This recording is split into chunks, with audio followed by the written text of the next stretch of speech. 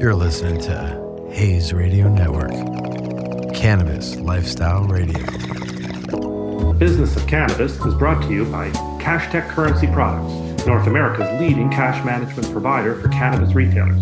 Cash recyclers, smart safes, software and services, CashTech has everything the cannabis retailer needs to track, manage, and secure the cash earned in the dispensary. Don't take chances with your cash. Call CashTech and solve the problem. Visit www.cashtechcurrency.com to learn more.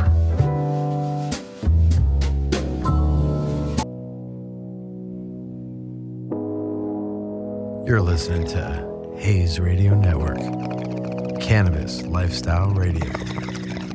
This is the business of cannabis. The use of cannabis.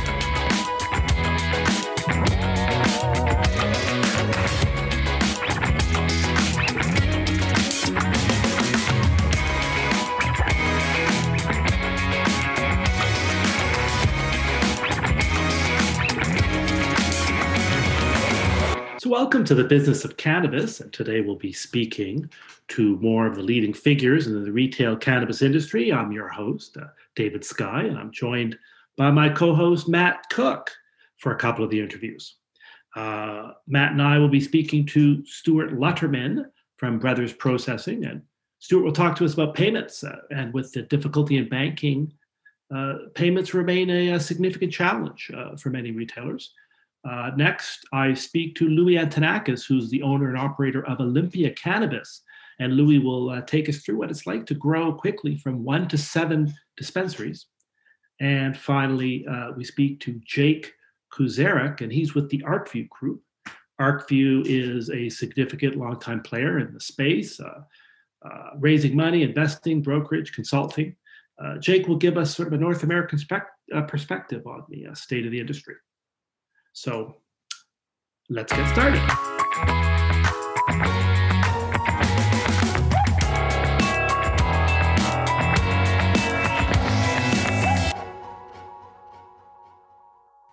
Welcome. We're here with Stuart Lutterman from Brothers Processing.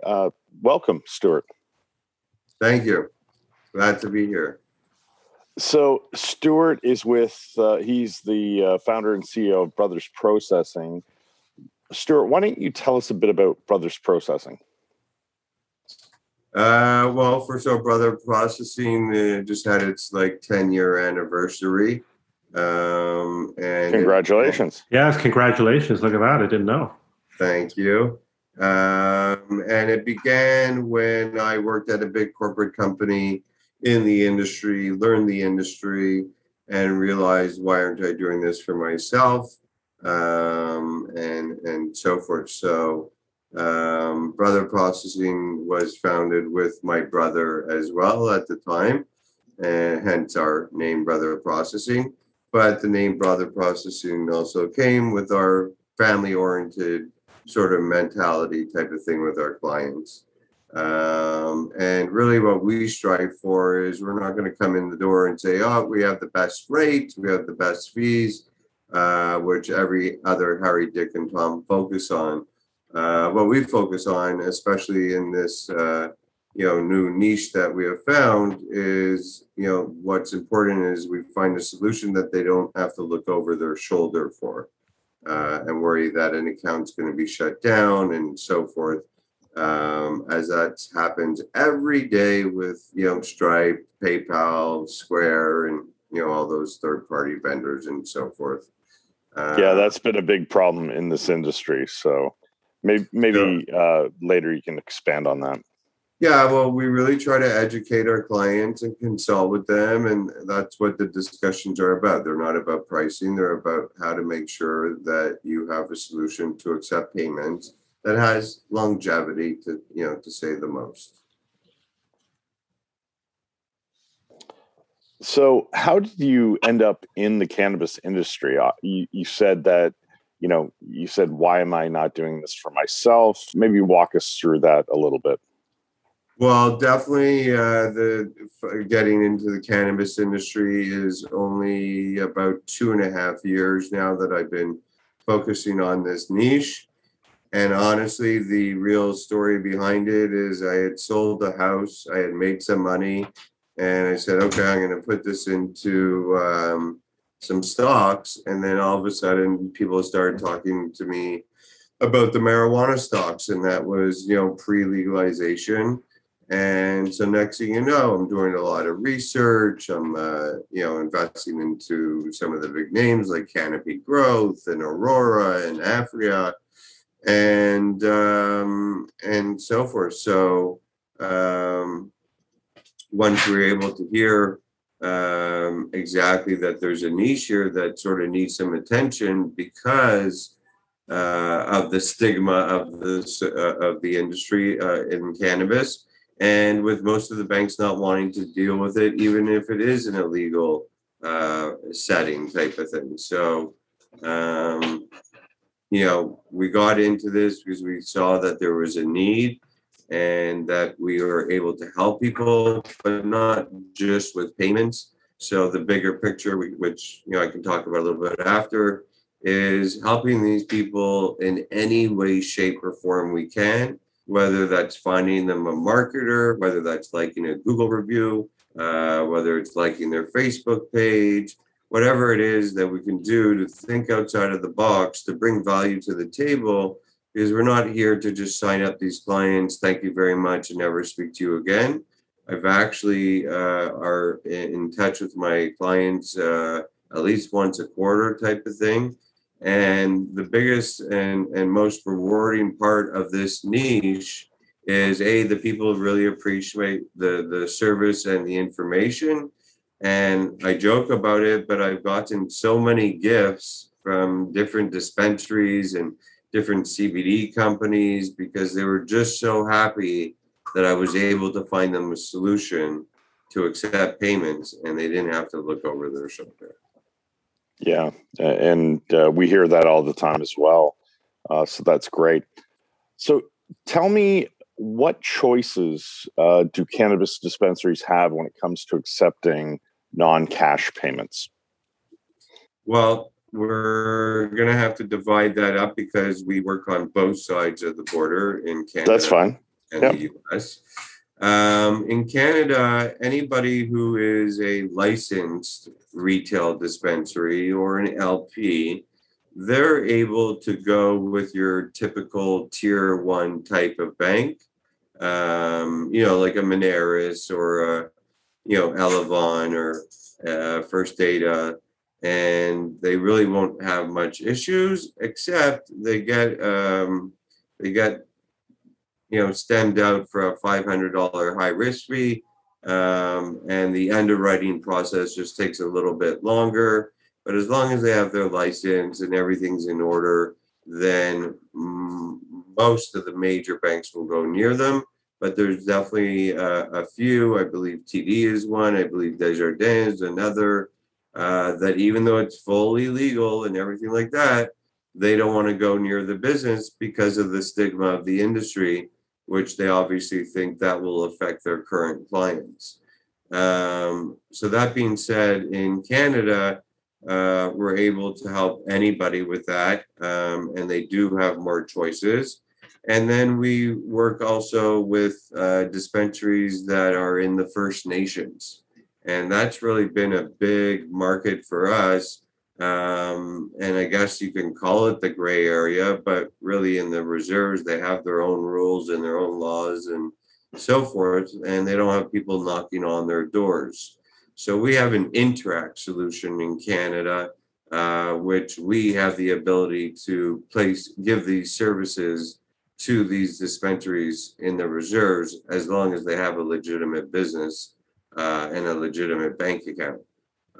So that's proven to help a lot of these dispensaries, A, to get rid of their issue of cash, and B, the cherry on top is now all of a sudden people are spending more money because they're not just counting on the cash they have in their pocket or the cash they get out of an ATM. And, once they have their debit card, you know what, I have that money in my account, so I'll spend a little bit more. So we've definitely noticed this is an average. I mean, we've seen it as high as 300% throughout COVID. but the average of people who start using our Interact solution, sales increased by 25%. But I'll give you just a quick example of a year ago, a dispensary chain in BC went from 2 locations in the past year to 9 locations. So, the growth is there, and, the need for the payments is there, especially when, you just can't deal with Visa and MasterCard. And the big plus about all this is even in regular retail license that can get a regular merchant account with Visa and MasterCard, 85% of their volume, as we've studied their statements and see what type of cards they're using, is Interact. And one of the main reasons for that is confidentiality to the transaction. And people, might not want, if they share a credit card, a husband and wife, to see, they bought $300 of marijuana, and then they see it on the credit card and so forth, where with an Interact transaction, it doesn't appear like that.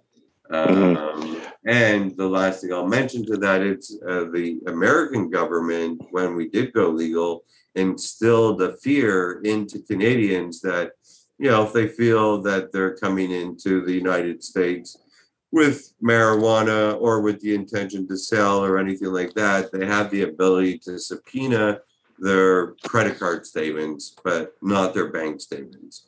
Now, I don't know what that was. That was over 2 years ago that was done. But like I said, meanwhile, Interact seems to be the payment of choice. Obviously, you go into a clothing store, and it's going to be the complete opposite. They're going to have 80 or 85% Visa and MasterCard, and maybe 15 or 20% Interact.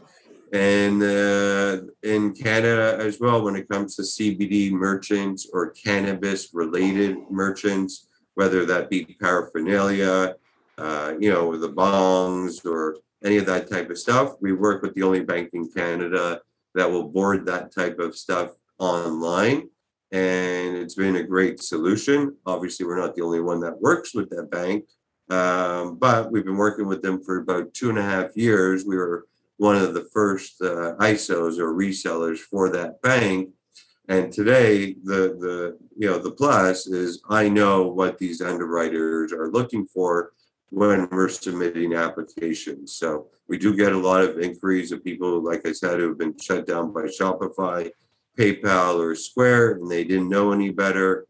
And next thing you know, we get them an account, and they're able to process, and their business is saved. They have an online company that you need to accept credit cards. So we're able to do it in most situations, and so forth. And in the I'll skip very quickly right to the United States. For dispensaries who are licensed, we don't have any real solution for anybody in First Nations in the US right now, but we work with the licensed dispensaries across the United States. And right now we work with a solution which is called a cashless ATM. And it basically works like an ATM, but instead of the money being withdrawn from a machine, the debit card that's being used for the transaction, the money's actually through a terminal going into the merchant's bank account. So we're helping them with the cash issue. They do not pay anything for that transaction. It acts like an ATM transaction. So the client is the one that pays that $3 surcharge, for example. But of course, there are choices in those situations where I've had merchants say, well, can I pay $1 of that $3? Because I don't want my clients to spend $3. I only want them to spend $2. Or some merchants are, well, can we charge $4 and can I make $1? So we've seen both sides of it. And it's the same thing in the US, except in the US, we work with about 5 or 6 different banks that focus on cannabis related. And then there's 3 banks that focus on CBD. So that's where we stand as far as the choices they have.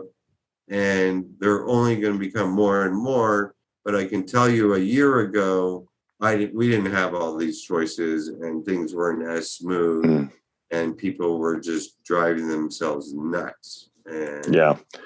that's it. Yeah, and we're hearing the same thing. So thanks for that. So tell me, Stuart, what are your plans for the future as it relates to Brothers Processing? We took on a new venture recently where I took on some partners who have been in the industry as well for a while, but when they heard the niche that I was focusing on, like, we seem to know a lot of people and seem to have contacts. And we basically teamed up with the venture of focusing on this cannabis industry. And today, I mean, if you Google, Canada credit card processing for cannabis, we have a very good presence on Google right away. So we're trying to create a footprint in the cannabis industry on both sides of the border. And we're starting now. And I believe it's still the beginning and it's still fresh for everything. And in 5 years, we want to be that company that has anything to do with cannabis merchants or dispensaries or CBD or the paraphernalia, whatever it is, or the vape or all that stuff, that we're the company to come see, because maybe at that point, yes, we won't treat startups different than we do someone doing, $100,000 a month. And that we will bring a lot of other added values to the table, which we can definitely talk about next time. But we don't want to just be someone who provides payments for these businesses. We want to provide other tools and solutions and little things like I was talking about, doing a Google review or liking a Facebook page. We want to do all these things to help these merchants, because at the end of the day, our motto is, and it's really not to sound corny, but their success is my success. So obviously we have our best interest in mind to make sure that our clients are happy. And if they run into any challenges, that we have solutions for them as well. Yeah, and I concur with that, and I think that's why we're here.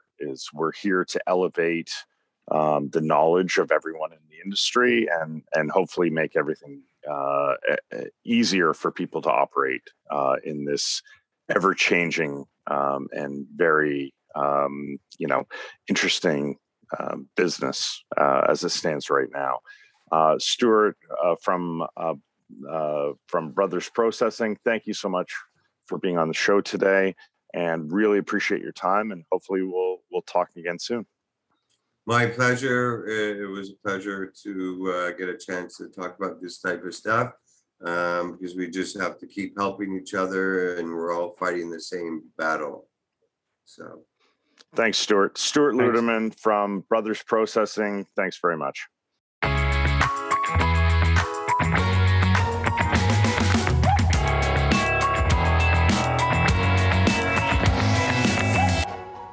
The Business of Cannabis is brought to you by CashTech Currency Products, North America's leading cash management provider for cannabis retailers. Cash recyclers, smart safes, software and services, CashTech has everything the cannabis retailer needs to track, manage, and secure the cash earned in the dispensary. Don't take chances with your cash. Call CashTech and solve the problem. Visit www.cashtechcurrency.com to learn more.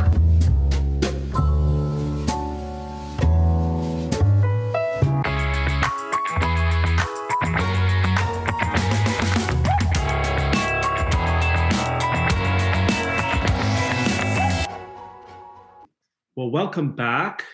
This is the Business of Cannabis, and we're pretty excited to have our next guest. This is Louis Antonakis. He is the owner and operator of Olympia Cannabis, which is a chain of, will be a chain of up to 7 locations over the next little while. Louis has a fascinating background, restaurant business, real estate, nightclub owner, and a mayor of Carleton Place, which is in Ontario, Canada. And Louis' background brings it, I believe, a unique understanding of the challenges facing dispensary owners, and that's why we're grateful he's made the time to speak to us. Welcome, Louis. Dave, it's a pleasure to be on the show and always good to talk to you. Well, let's just jump right into that because it is an interesting story. Give me the background to the Olympia story and how you got involved in this space. Right. Well, my family have been involved in the service industry for over 50 years, Dave. It started with my mom and dad, and they immigrated to Canada from Europe, Greece particularly. And they settled in a beautiful small town in Carleton Place, had a very successful restaurant called the Olympia Restaurant. And over a series of events, it was sold and afterwards remained vacant. I was involved in my community as a elected official. I served 12 years, and I saw our communities across Ontario really having some difficulty keeping up with the box stores and just redevelopment in general across the landscape. So through my work as an elected official and being aware that the feds were coming in with the legalization of cannabis, I realized that there was an opportunity for both people like myself who are entrepreneurial and who like new things, new challenges, and also for the country, generally speaking, something that's new, hadn't been, it's not like we had a series of restaurants. It's something that was brand new to our country, one of the first in the world, actually. So I saw that opportunity, and I decided to enter it and locate our first location in downtown Carleton Place. It's a community of around 12,000 people. We were the first legal cannabis store in Lanark County, and we are today getting ready to go through our final inspection of our second location in a small community in just outside of near the 401 in Tweed. So that's interesting. Yeah. So for those of people listening who aren't, this is in Canada. This is just sort of a community, few hours outside of Toronto. So correct. These are small towns. Is that your growth strategy to focus on maybe smaller geographic locations, or are there plans to maybe go into a larger urban setting? What are your thoughts? Our rollout is obviously started in Carleton Place. It's my hometown. I know it well. And we are branching out from there. Carleton Place is the epicenter of our operation. We do have 7 in the queue right now. One of them is located in downtown Ottawa. And yes, primarily we are focused on small town Ontario, population from 20,000 down to 2,000 to 3,000 people. So that's where we stand now. As we expand and look towards the future, I think some of the bigger cities could be in play, but there are some very specific challenges right now in the larger centers. You're seeing that in big cities like Toronto, Yonge Street, Bloor Street, fairly high concentration of stores. And I think it's going to be a significant challenge for some of the existing operators. So let's ask about, like, you started with the one place in the one location at Carleton Place. What was the biggest challenge you faced opening that? And then jump to me. Okay, now what was the biggest challenge opening a second one? Right. Or was there a difference? Yeah, they're somewhat similar. Obviously, capital is a significant challenge. We're seeing that the big banks, the chartered banks, are not allowing cannabis to be part of their financing portfolio. That's terrible. There's only one that I'm aware of, which is the Bank of Montreal, and it's a very expensive fee, non-refundable fee just to get in. There's another bank that many of the stores are using. It's called Alterna Bank. They're a little bit more lenient and accepting of cannabis, but that is a big one right there. If you can't self-finance or find the investors that'll take that gamble and take that risk, it is an uphill battle. Once you've secured the financing, there's a series of other regulatory hurdles that you have to go to. You've got to first get approved to sell cannabis. That's an individual thing. And once you go through that process, took me a year from start to finish.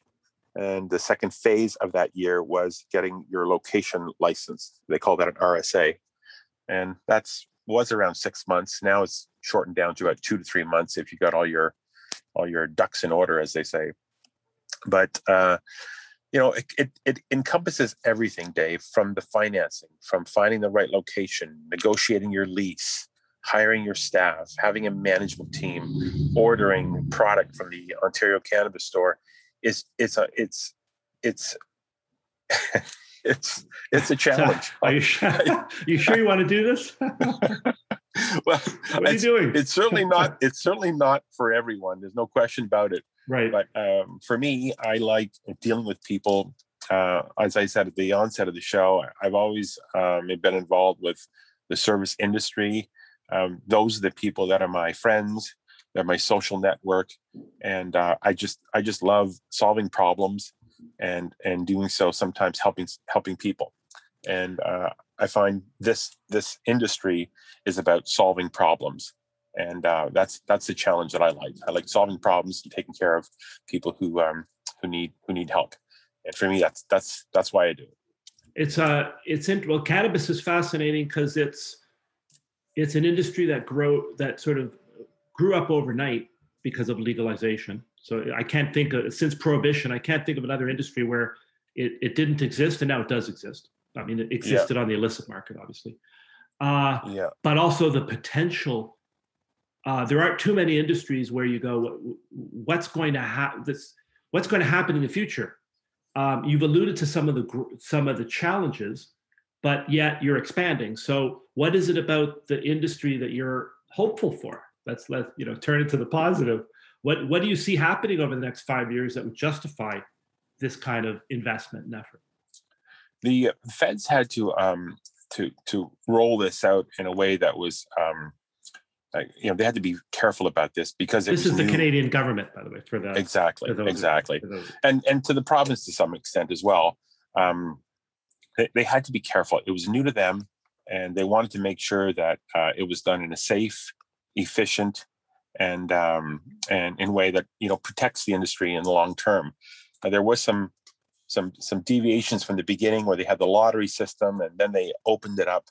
So I guess what I'm hopeful for, Dave, is that the federal government working together with the provincial government starts to expand the product offerings and allow us as entrepreneurs to take this where it can go.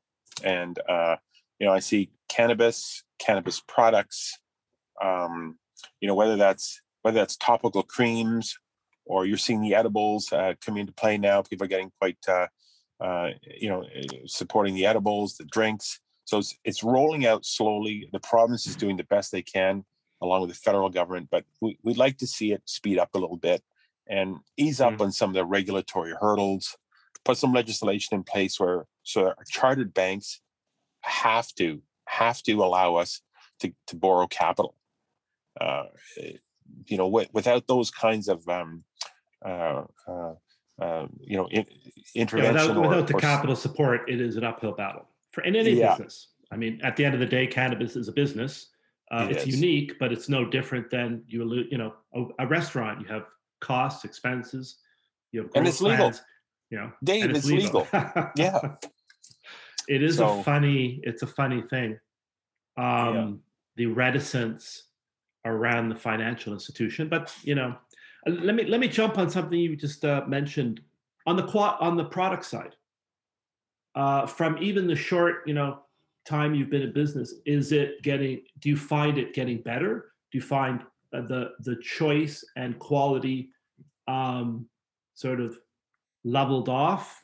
Do you see opportunity for growth there? What's happening there? Because at the end of the day, I mean, that's why people are coming. The variety of the product you're offering and the choices.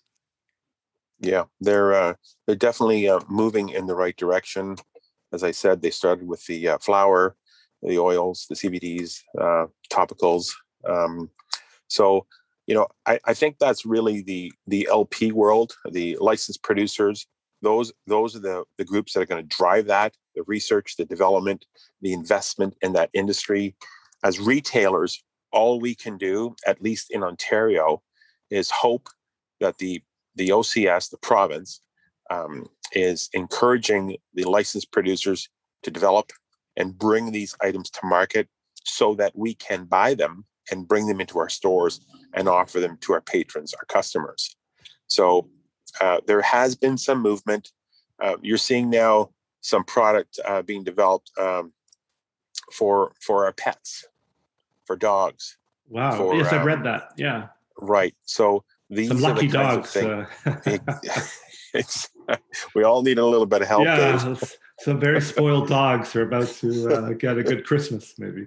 You get a dog bone, and you get a little bit of oil to go with that. Yeah. But in all seriousness, though, this is a very serious item for a lot of pet owners, where you're seeing their pets developing anxiety, and just not yeah. So those kinds of things, I think, that's what's going to drive our industry. Is everyone working together and bringing new, exciting products to market, be it health or recreation. That's what's going to drive our business and power the economy, quite frankly, because right now these are difficult times for any business. You've seen the restaurant industry decimated through this crisis, the pandemic. So, those are the new jobs. That's what's going to power us out of these unprecedented times that we're living in. Let's talk a bit of your clientele. Would you say, is CBD, has that been a useful product for you? Is it more of the medicinal kind of side of things? Is it more the THC rec side? Is it all of the above? What has been your experience? It's all of the above. I mean, okay. I was a little bit reticent about, what kind of business model we would have. There weren't that many in the province to do some to do research on. So we really went into it not knowing. Obviously, we're on the rec side, but we're seeing people come in using everything. And the average age as well has surprised me. I thought we'd be having 10, 19, 20, 21, 22-year-olds coming into our store. And in fact, it's the opposite. Sure, we've got our youth, 19, 20 and up. But a lot of our clientele are, I hate to say it, Dave, but they're our age. They're in the 50s. So young and vigorous. Yeah. So it's quite interesting seeing a store full of basically your community. Everyone's there. Our seniors are there. The boomers are there. The middle age. Everyone is in the store, and they're all coming in for different reasons. So it's actually a nice surprise, as a new retailer to be opening a business that can serve your entire community, not just some of the stigma that's attached to cannabis and cannabis products. Well, it's pretty inspiring. It's pretty cool to hear a small businessman, entrepreneur that's growing, and start with one store, 7. I don't, what other industries are offering those kind of opportunities? I can't really think of one. Try opening 7 restaurants and see how that goes. It's tough. And yet you're doing it. So that's amazing. Let me ask you one last question, as we, as always, seem to running out of time just to get going. What was the most surprising thing of your journey so far? If you look back and went, wow, I did not expect that. What would that be?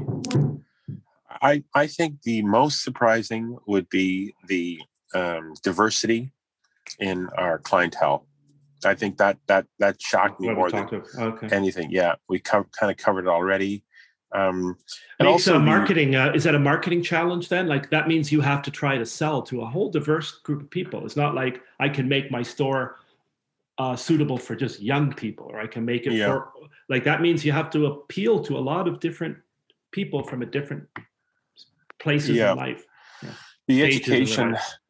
Yeah, for sure. The education component is a huge, and there is an appetite for that. We're finding our clients are coming in saying, "Hey, can you tell me about this?" Or "I've read about this," and so that's a big part of it. And thankfully, we have the internet.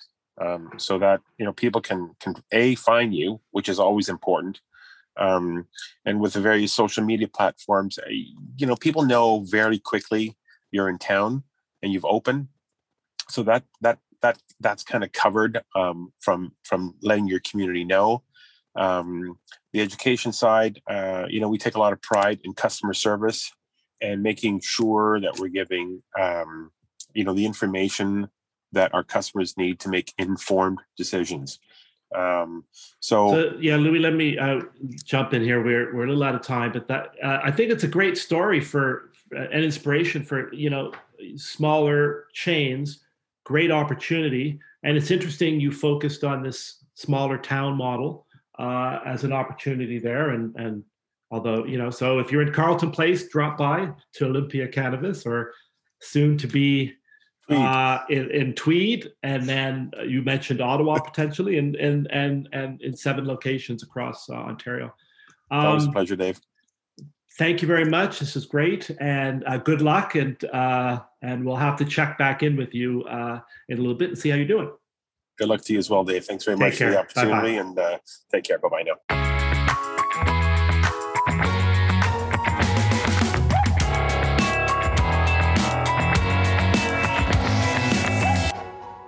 The Business of Cannabis is brought to you by CashTech Currency Products, North America's leading cash management provider for cannabis retailers. Cash recyclers, smart safes, software and services, CashTech has everything the cannabis retailer needs to track, manage, and secure the cash earned in the dispensary. Don't take chances with your cash. Call CashTech and solve the problem. Visit www.cashtechcurrency.com to learn more.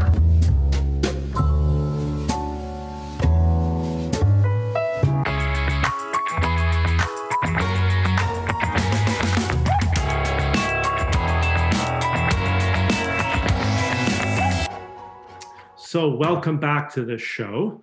We are excited about our next guest, Jake Kuzarek from ArcView Group. And Jake is VP of Business Development and Managing Director of the Management Consulting side. So those are titles that kind of hint at his deep experience. He did take his time getting into the industry, clothing, music streaming, blockchain, I've got entertainment, and the most interesting thing of all, starting a league for giant fighting robots. I'm not sure, we're not going to just talk about that, but eventually I want to spend a whole show just on that. Yeah, that's an hour special. But eventually migrates into cannabis, which is cool, with ArcView Group, which is a leading investor consulting group. And it's an honor to have you on the show. Welcome. Dave, appreciate you having me on Hayes Radio, and really happy that you started this up. This is going to be fun. So why don't we just start in a general sense? What is the ArcView Group? You guys do so much. Give us an overview, 50,000 feet, and then we'll dive down. And 50,000 feet is always hard. We do a lot. I'll tell you, we've been around for now over 10 years, known as the, primarily over the years as the largest and oldest cannabis investor network. So everybody from Ease to Meadow to Tokyo Smoke raised their initial capital through us, well north of 300 plus million deployed into 200 plus companies. We bring together the investor network together with companies seeking capital, usually at 4 events throughout the year. And along the way, we started publishing the industry leading research. Now, everything changed about 2 years ago when we were acquired by Entourage Effect Capital. We got our fund up and running. That's ArcView Ventures. Our FINRA SEC approved broker dealer up and running. That's ArcView Capital. And of course, I spearheaded the launch of ArcView Management Consulting, which is our consultancy that helps everybody from early stage companies to large enterprises navigate the cannabis ecosystem. Everything from building SOPs for dispensaries to allow them to expand to do markets, doing some due diligence, license procurement, valuation work, full go-to-market strategies. Needless to say, that takes up a lot of my day-to-day. And of course, ArcView, being so heavily tied to content, is still pumping out weekly webinars, everything from our ArcView Accesses, which are on a general topic, to more kind of state or region specific type of content as well. We also have our Women's Inclusion Network. We also have an accelerator that I'm managing director of in conjunction with Founder Institute for primarily cannabis companies. But yeah, let me pause there. That's okay. Enough. I was going to say enough. It's wow. Yeah, it's amazing. It's an amazing company. That's why we're happy you came on. Let's focus a little bit first on the consulting aspect of it. I'm a dispensary. I'm a chain. What's interesting about this industry is no one isn't planning on growing. It's not true of a lot of industries. That might, we know that's not going to be true. Not everyone's going to grow and be successful, but everyone's planning on it now. What are you seeing that people are doing really well? And you go, wow, yeah, I'm seeing that. And then what are some mistakes, some things that people are tripping up on? All right, great. That's a great question. I'd say in a COVID or post-COVID world, depending on how you let's assume a post-COVID world, because COVID was not. No one had COVID in their business plan, and fair enough. I'll tell you, many post-COVID and normal. Many of these consumers obviously, are trying to limit human interaction. Of course, being able to also limit, cash. Cash is seen as dirty and carrying, potential particles there that could make you sick. So switching to cashless solutions has been big. The companies like Caliva. So Caliva is a great example of when COVID hit. They opened up curbside delivery. That led to a 600x increase in net new members of their collective. And for those who don't know, they're a large vertically integrated operator in California. Jay-Z's Monogram brand and stuff is kind of in conjunction with them. But I'll tell you, they were smart for getting on the curbside and delivery pickup quickly. I mean, adding 600x to their members is nothing to be sneezed at. And I'll tell you, the other side of this that we're seeing is just being able to get a location set up in an emerging territory. It's the battles are still being fought at the local level in some of these municipalities where some, case in point, towns like Fresno, and here in California, that, they're told 1 week they have the green light and you should snap up a building and get ready to open it. And then they're told, well, maybe hold on to it and we'll let you know next January what we want you to do. So there's a lot of this push-pull dealing with that's on the crazy side. Yeah, that's the company I mentor for has been going through that exact experience. But it's just, hearing the mixed messaging and, unfortunately trying to, make sure your existing retail location is successful, yet still starting to think about those next moves. And the biggest thing we see is really turning over the keys and letting somebody else run the operation. That seems to be, one of the hardest areas here is, whoever started it often kind of wants to retain full control, make sure that they still have an eye on anything that might go awry. So is HR a huge, huge problem? Like getting people, training them, skilled people? I mean, I know and that's COVID related.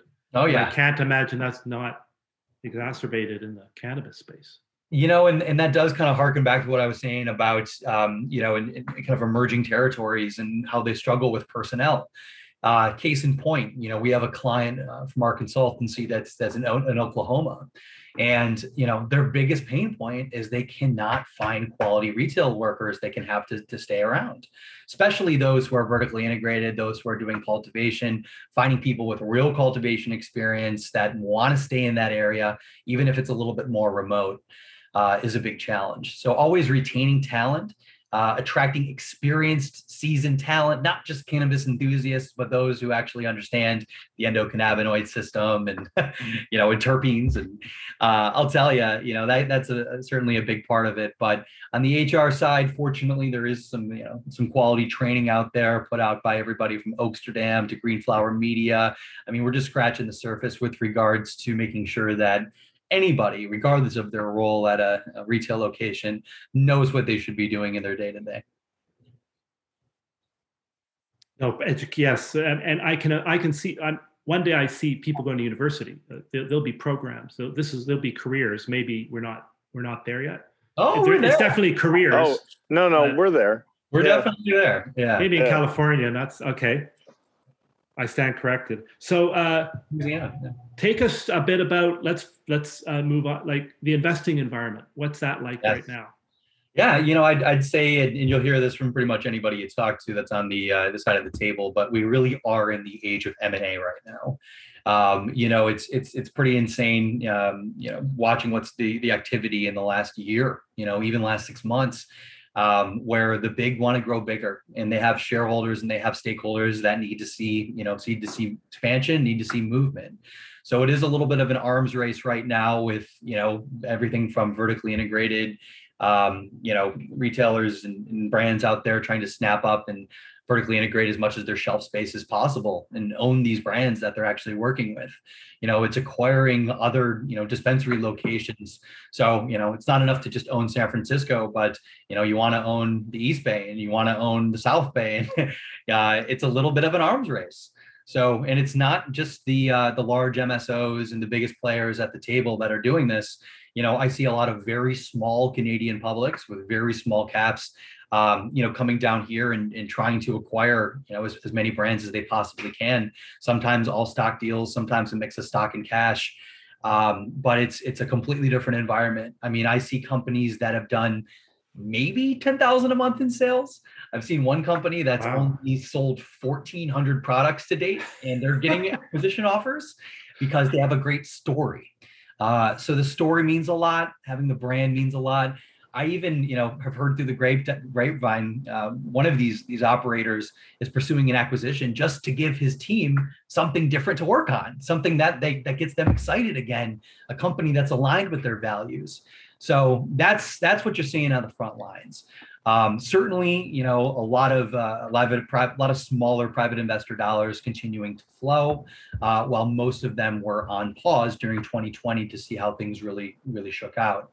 A lot of investors were burned and coming out of 2018, 2019, investing in projects that were talking a big game with with what they thought they could return, but ultimately really failed to produce the yields, if it was on the cultivation side that they were shooting for, or, just get the sales traction that they were hoping for as a brand.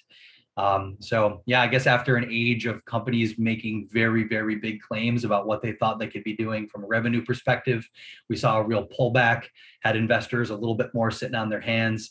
But now we've really started to see that come to an end. And certainly, as mentioned, those with a good story or good traction or who are being innovative are starting to get the looks from investors or potential acquirers. What would you say, because you kind of finish with, okay, if you wanted to be acquired, what do you need to do? That was part of your business plan. So flesh that out a bit. What is it? You're building a dispensary, you have a nice business. What do you need to do over the next 12 months, 18 months to even be a candidate for acquisition? You said be innovative. What does that mean in real terms? I'll tell you, it's the bar has been lowered. I think as I talked to, I don't want to name any names, but some of these very large chains of dispensaries, and they are hungry. They are saying, I don't care if the dispensary is doing 150 a month, 200 a month. I mean, certainly something that's on the low end, and even very rural communities. They see that as another number and a new territory that they can truly own as the big players in that respective town. So I'll tell you, being innovative is certainly part of it, but being well networked is really coming to be a little bit even more valuable. It's just about getting out there and making them aware of what you have available. There is strength in numbers if you're able to tie in with another and acquire and make your own empire a little bit larger. That's only going to make you more attractive to one of the biggest players, the Curaleafs of the world, to come in and acquire you. Of course, as mentioned, the vertical integration goes a long way. If you have products on your shelves that are unique to your retailer, your own internal products, we do see that goes a long way, as many of these acquirers are motivated by more brands. So I'll tell you, if you don't have delivery, you don't have curbside, but you live in an area where this is permitted, it's time to start thinking about it. And of course, it's time to also just get out there and get creative with regards to, I'd say kind of uncovering new territory and being innovative. And the way I see that is often through social equity initiatives. I mean, I've even seen, municipalities that want to spin up their own community-run dispensaries to benefit the local community and get the local community back to work. I mean, this is the age that we're in now. So just to follow up on that, Jake, I've also spoken with a number of dispensary owners that are concerned about, oversaturation in certain markets. Can you speak to that? Yeah, of course. And certainly I'm somebody who lives down here in Los Angeles, and, it's very oversaturated with regards to retail. But the problem is you don't know which dispensaries are legitimate and which ones aren't. We're plagued with an environment in which it's pretty night and day between some of these more gray market operators and what kind of products they are putting on their shelves. Versus going into a Stizzy or a Lemonade or the Artistry. I mean, there are some beautiful dispensaries down here that, of course, are blending art and consumption and food. And I mean, it's just a different ballgame down here. So I would say oversaturation, is something that is a real concern. But at the end of the day, like I said, by adding things like a consumption lounge, adding stuff that gets repeat customers. I mean, that's how you can stay increasingly more relevant, instead of just being another that may be legit, maybe is not, but, you don't really have strong points of differentiation. No, it's great. So this is basically one last question. We don't have a ton of time left, but you mentioned the events and all the education stuff you do. Take us through a bit of what events you have coming up. People want to get involved, like you said, network, learn what events or ArcView hosting over the next little while that people might be interested in. Sure. No, like everybody else, we're starting to get close to getting back to in-person events. We are I think we're just sponsoring an event out in the Hamptons coming up in about a month's time. Starting, okay. Yeah, but it's looking like a pretty fancy event, expecting, I think, about 500 or so people, which is pretty consistent with what they did right before the pandemic with their previous iteration. But if you're interested in going out to the Hamptons, it seems like there's actually almost a week worth of different kinds of content. Everything from smaller happy hours that we're putting on. This is all kind of coming up a month from today. So out here in California, we'll be doing some VIP dinners, some infused dinners. We'll be doing some more kind of networking and happy hour events. There's an HR conference we might be putting on with one of our strategic alliance partners in Colorado.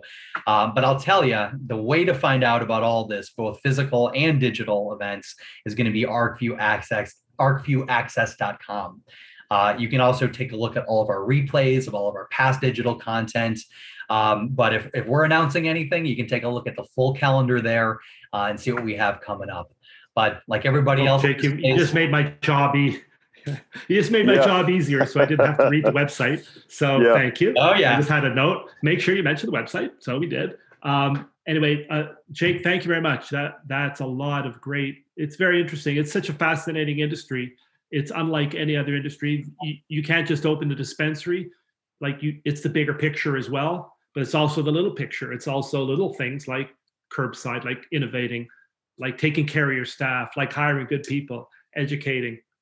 So caring inclusively, that's a huge part of it. You want a dispensary staff that actually mimics the same, kind of the same values, cultural diversity, and everything that your customers have as well. You want to make sure they feel comfortable. So it's if you are operating a dispensary, I challenge you, put people to work and put people to work that might not necessarily have had the opportunity to get into this industry before now. That's a great way to end it. Yeah. Well, thank you very much, Jake. Thanks, Jake, for coming on. And we're definitely going to have you back. That was a lot.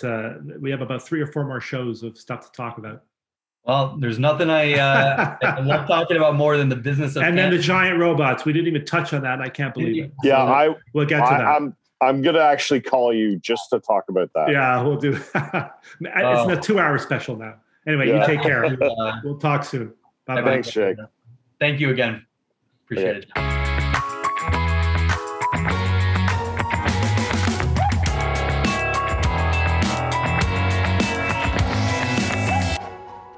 The Business of Cannabis is brought to you by CashTech Currency Products, North America's leading cash management provider for cannabis retailers. Cash recyclers, smart safes, software and services, CashTech has everything the cannabis retailer needs to track, manage, and secure the cash earned in the dispensary. Don't take chances with your cash. Call CashTech and solve the problem. Visit www.cashtechcurrency.com to learn more.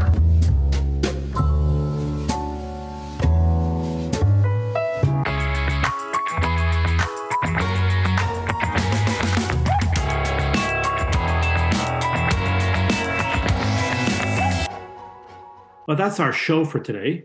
I'd like to thank our guests for coming on and sharing their insights, and invite you to tune in next week when, once again, we'll be talking to the movers and shakers in the world of cannabis, keeping you up to date with what's happening in one of the most dynamic retail industries in North America. So until next week, be well. And this has been The Business of Cannabis.